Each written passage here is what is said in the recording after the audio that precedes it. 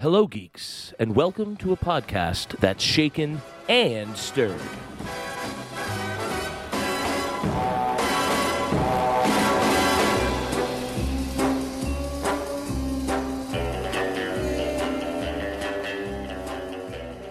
This is the Geek Center podcast. My name is Hudson, Kevin Hudson, and this is our spoiler-free review for Daniel Craig's fifth and final mission as James Bond, No Time to Die. Joining me today are my usual co-hosts, because unlike Bond girls, they're in far more than one episode. In fact, they're the guys who wish they were spies. One's a moonraker and a picture taker. It's Lawrence Justin Lawrence. Good day. Oh, and he's definitely not the man with the golden gun, because he's way too busy having fun. It's Shelton, Nathaniel Shelton. I always enjoyed studying a new tongue. Amazing. Gentlemen, how are we feeling? Hopefully nobody's weeping blood today. No. Kevin, I looked up top Bond quotes, and that was the number one. It's got to be one of his best for sure. Yeah, Brosnan. I might sneak a few more in the podcast here. We'll just have to wait and see. Very cool. Now, let's get those PP7s cocked and locked and take a shot at reviewing the latest entry into the nearly 40-year-old film franchise. In No Time to Die, James Bond has left active service. His peace is short-lived when Felix Leiter, an old friend from the CIA, turns up asking for help, leading Bond onto the trail of a mysterious villain armed with dangerous new technology. The movie was written by Neil Purvis, Robert Wade, Phoebe Waller-Bridge, and Cary Joji Fukunaga, who also directed the picture. The movie stars Daniel Craig, Ana de Armas, Rami Malek, and Léa Seydoux, as well as a host of actors we've become familiar with over the last few entries into the iconic franchise. We've got no time to waste, guys, so let's dive right in and give our high-level thoughts on the movie. I want to start off by saying, I haven't watched all the Bond movies. I grew up knowing who James Bond was, but I think the Daniel Craig movies are kind of the first sort of foray into them. You're probably more familiar with the franchise through all the spoofs and everything that have come in that time. 100%. And so that's actually where a lot of my knowledge and sort of expectations for this movie actually came from. I think right after we left the movie, I was referencing, I'm like, did they do that in The Simpsons or something? But, I think just before we dive into this movie, I made sure that I watched number 1 and 4 of the Daniel Craig entries. So I did find that I did enjoy this one probably the most out of all of the Daniel Craig movies that I've seen, and I have seen all of them except for Quantum of Solace because you guys told me not to watch it. So I didn't, but it was interesting watching Casino Royale and then jumping right to Spectre before coming in to see this movie, because you see Bond and he's using a Sony Ericsson, and then just one movie later and he's got a modern LG phone or whatever. So that was a little jarring, but I spent a lot of the time getting acquainted with Daniel Craig's Bond, and I felt confused, intrigued, and entertained. And I guess what I'll say that I loved about No Time to Die is I wasn't confused, and I was very entertained. So I thought that this was probably my favorite of the entire Daniel Craig line, and it's just it's silly fun for the most part. I think that some of the storyline is a little bit nonsensical, which I know, Kevin, you kind of mentioned at the end. But again, that's what I want, because that's what I've experienced through all the parodies. So it's fine with me. Right. Yeah. I think the biggest standout for me about this movie is that it really does close the story of the Daniel Craig Bond. And I think that that's much different. I think everything before was very, there's stories to them, but they are adventures of James Bond, if you will, right? They're very siloed into their own films and their own stories. So I think when they entered this whole, Daniel Craig, and as he was called when he was casted, the Blonde Bond, they really did try to stay more in a narrative formation. And I think they kind of lost their way a little bit, but thankfully they were able to get themselves back on track. That being said, I feel like Spectre did a good job of closing out that story, and I feel like this movie does just a great job of closing out Bond's character, right? It's kind of like an epilogue. Concluding to Spectre, right? Daniel Craig's sort of journey in this character, very, very, very well.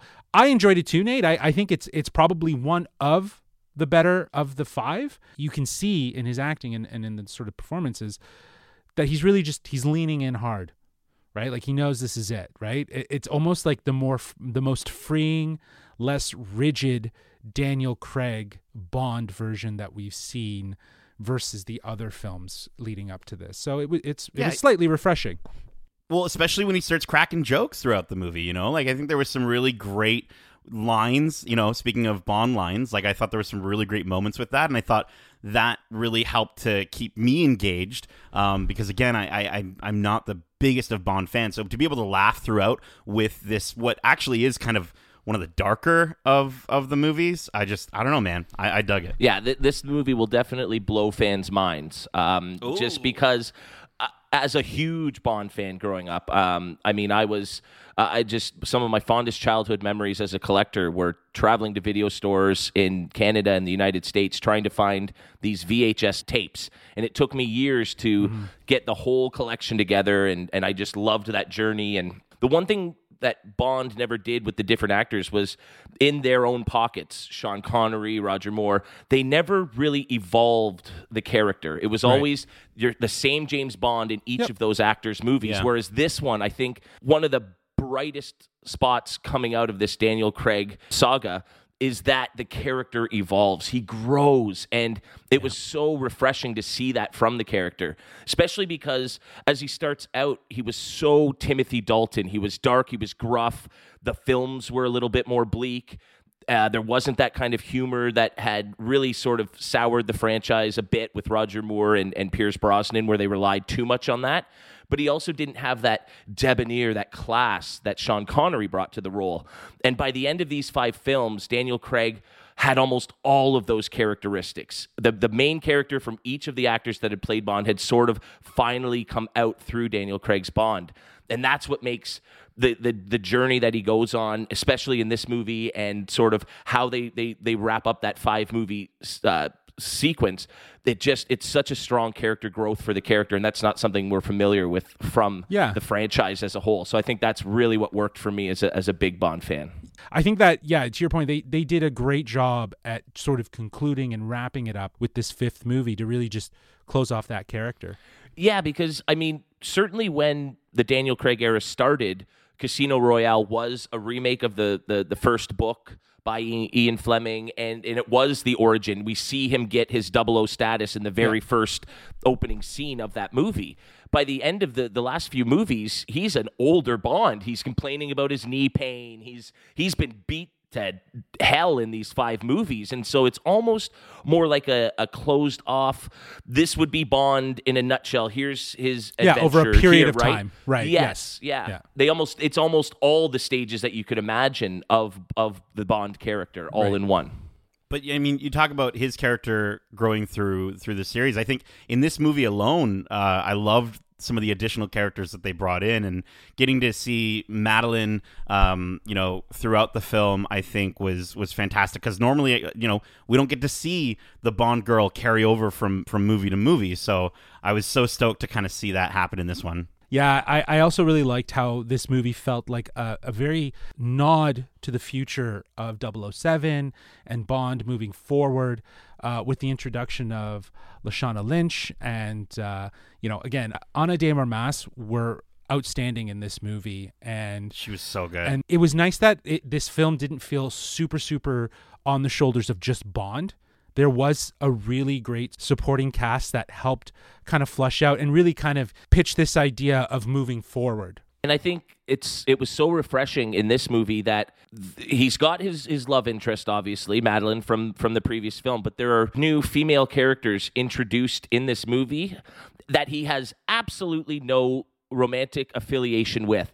And that is so refreshing to see from a James Bond character. In every movie, every woman he meets, he sleeps with for 40 years. Yeah. And so in this one, he has, a circle of friends almost, or people, people just that he's working with towards a goal, not how to get them into the sack. And that was awesome. Yeah, less chauvinistic. Yeah, that's for sure. And again, that shows his growth, right? Exactly. And I think the Nomi character coming in, and, making all those quips about his age, I thought was so fantastic as well, just to kind of really hammer that home. And honestly, I would love if we got to see Paloma, Ana de Armas and Lashana Lynch like in their own movie. You know what I mean? Like get Paloma to almost be like the Felix Leiter character, right? For I would Nomi? I would I don't know. watch her. That'd be so I would cool. watch her in her own movie. She is such a fun take on the good. spy character. Right. Yeah. Like, she was amazing. She was probably my favorite, small part of the movie. Just to talk about in a nutshell. Yeah, for sure. Absolutely. It's that little sort of pocket of something that felt very outside of the typical Bond, but it worked well because it balanced off of Craig's senior Bond, if you will, Commander Bond. Yeah. Yeah. But it's obviously no news to anyone that like Lashana Lynch was dubbed the 007 of this movie, right? Mm-hmm. That was announced in the news well before this movie was released. And I think that's the way you move this forward is you start to detach 007 James Bond and understand that the number of the agent is the monarch of who the agent is. So that can be someone like Nomi, right? Or it could be a James Bond.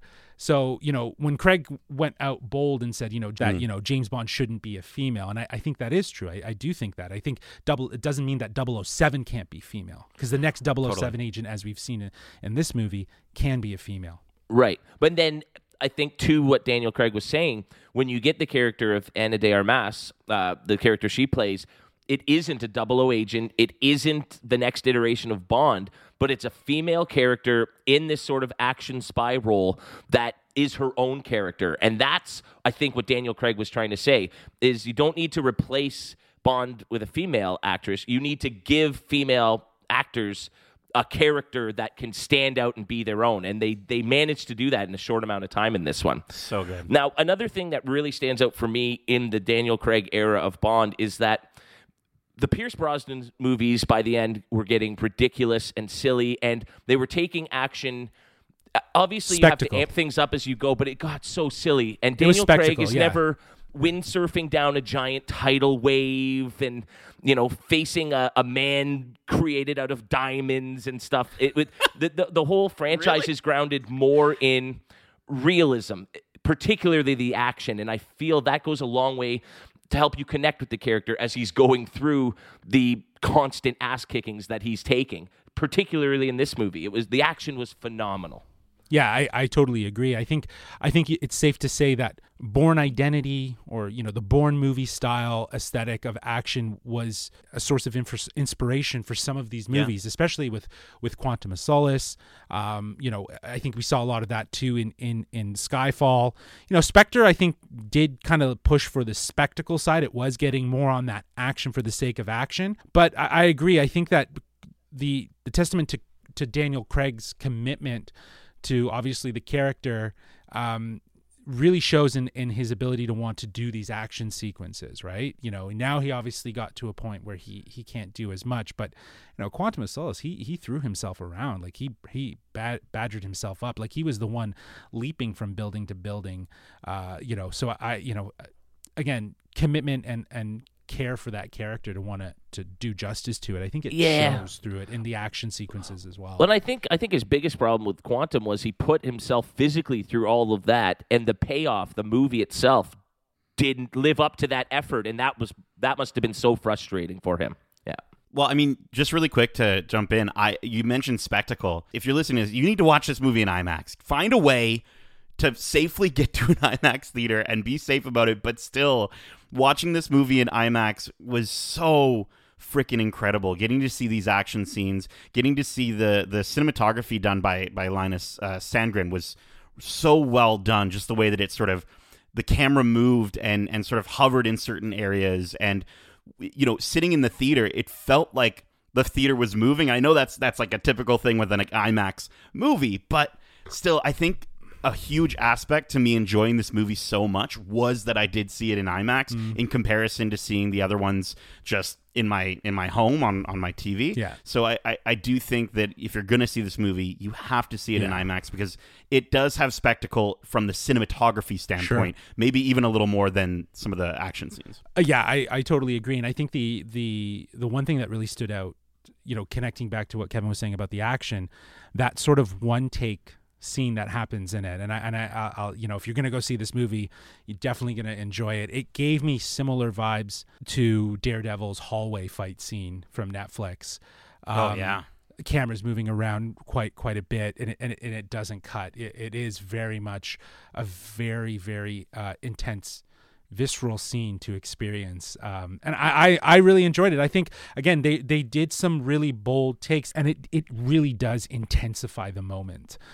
So I think that it was well placed in this film at a very pivotal point that really just helped drive the plot forward. And that's another thing. Like, this was a long movie. I think this is the longest of the 5 Bonds. 2 hours 43 minutes. I was going to say, but like I was never bored. Like, I think in the other movies there were moments where I was like, and again, I wasn't in a theater in front of an IMAX screen, but I was looking down at my phone. I was kind of like distracted by things, and I was never at any point in time feeling like this is a lull. Yeah, there's always that great. There's always that pre-third act dip, right? Like right before you get to the last little bit, there's like something has happened, and then everyone kind of slows down and regroups, and then boom, you get back into action mode, right? This one kept coming through, and I mean, that was one of the fastest 2 hour and 43 minute movies I've ever seen in my life in terms of the pacing. Loved it. And then one more quick shout out for us 00 diehards out there. The nods to the James Bond franchise as a whole in this movie are so fantastic. It was so nice that they finally let Daniel Craig do some of the most iconic James Bond things that you can think of.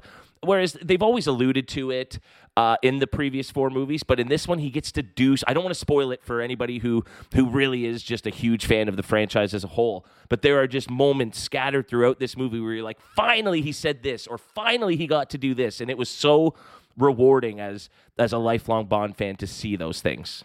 Right, and especially in the series as he's been trying to figure those things out.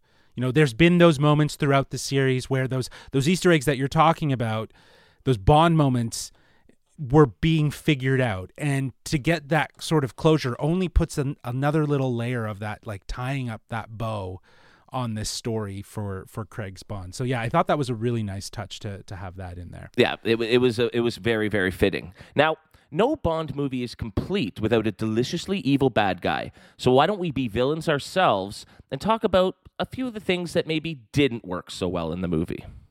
Well, it's funny that you brought up the bad guy. I think we all kind of walked out of this really feeling a little underwhelmed or whelmed by Rami Malek. I thought he was very creepy. I loved how without spoiling, I loved how they fit his character into the existing storyline. I thought was really smart, and having just come off of seeing Spectre the night before, the way they weaved that together, I was like, this is one movie for me right now. So I thought that was a really great choice, but I just don't know if he was he wasn't Christoph Waltz, I think, was the big thing for me. Those are tough shoes to fill, right? True, but I think, that's fair. And I think it wasn't his fault. It was what he was given to work with. And I think one of the things that I really struggled with was trying to figure out the villain's motives and why he was doing the things he's doing. Bond villains are usually pretty simple. Here's my plan. This is how it's going to go.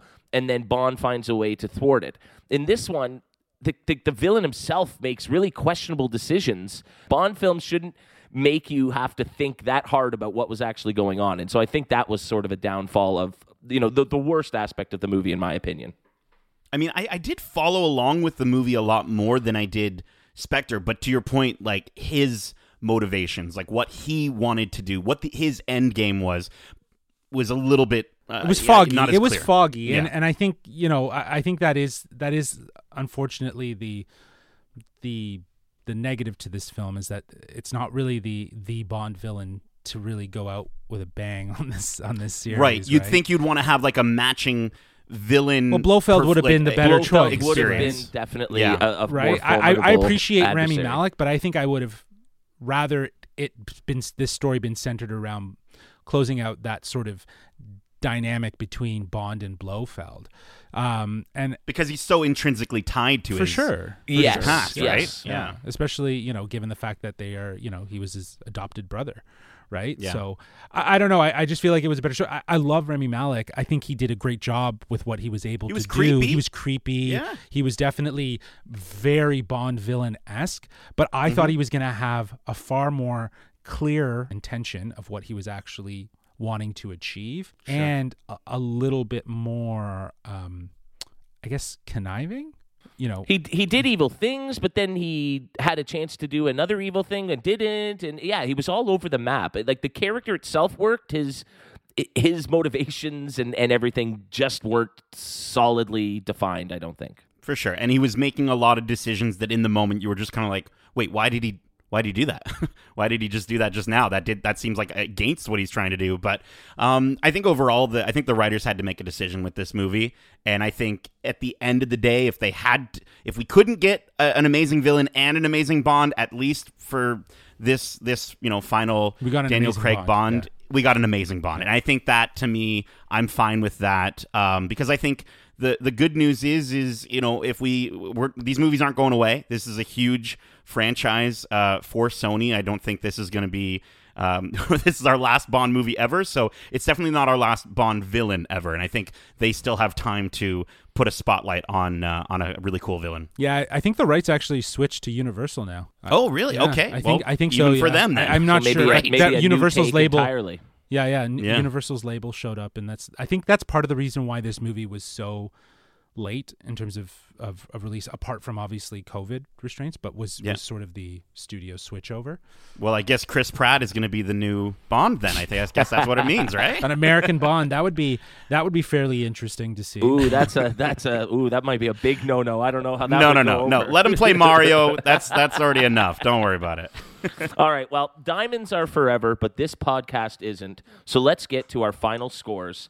We're keeping it simple today and ranking the film out of 005. Okay. So yeah, as I said, like, this was my favorite of the Daniel Craig Bond movies. I've enjoyed. I was entertained by the previous ones. Getting to see sort of an exploration of Bond as a character was really cool for me. I think I missed out as a viewer on a lot of the stuff that was probably callbacks to anything that wasn't parodied in The Simpsons or Family Guy. Austin Powers, yeah. Right, or Austin Powers. But I did get enough of it that I was still entertained. I do think that this, in my experience, was the clearest of the narratives.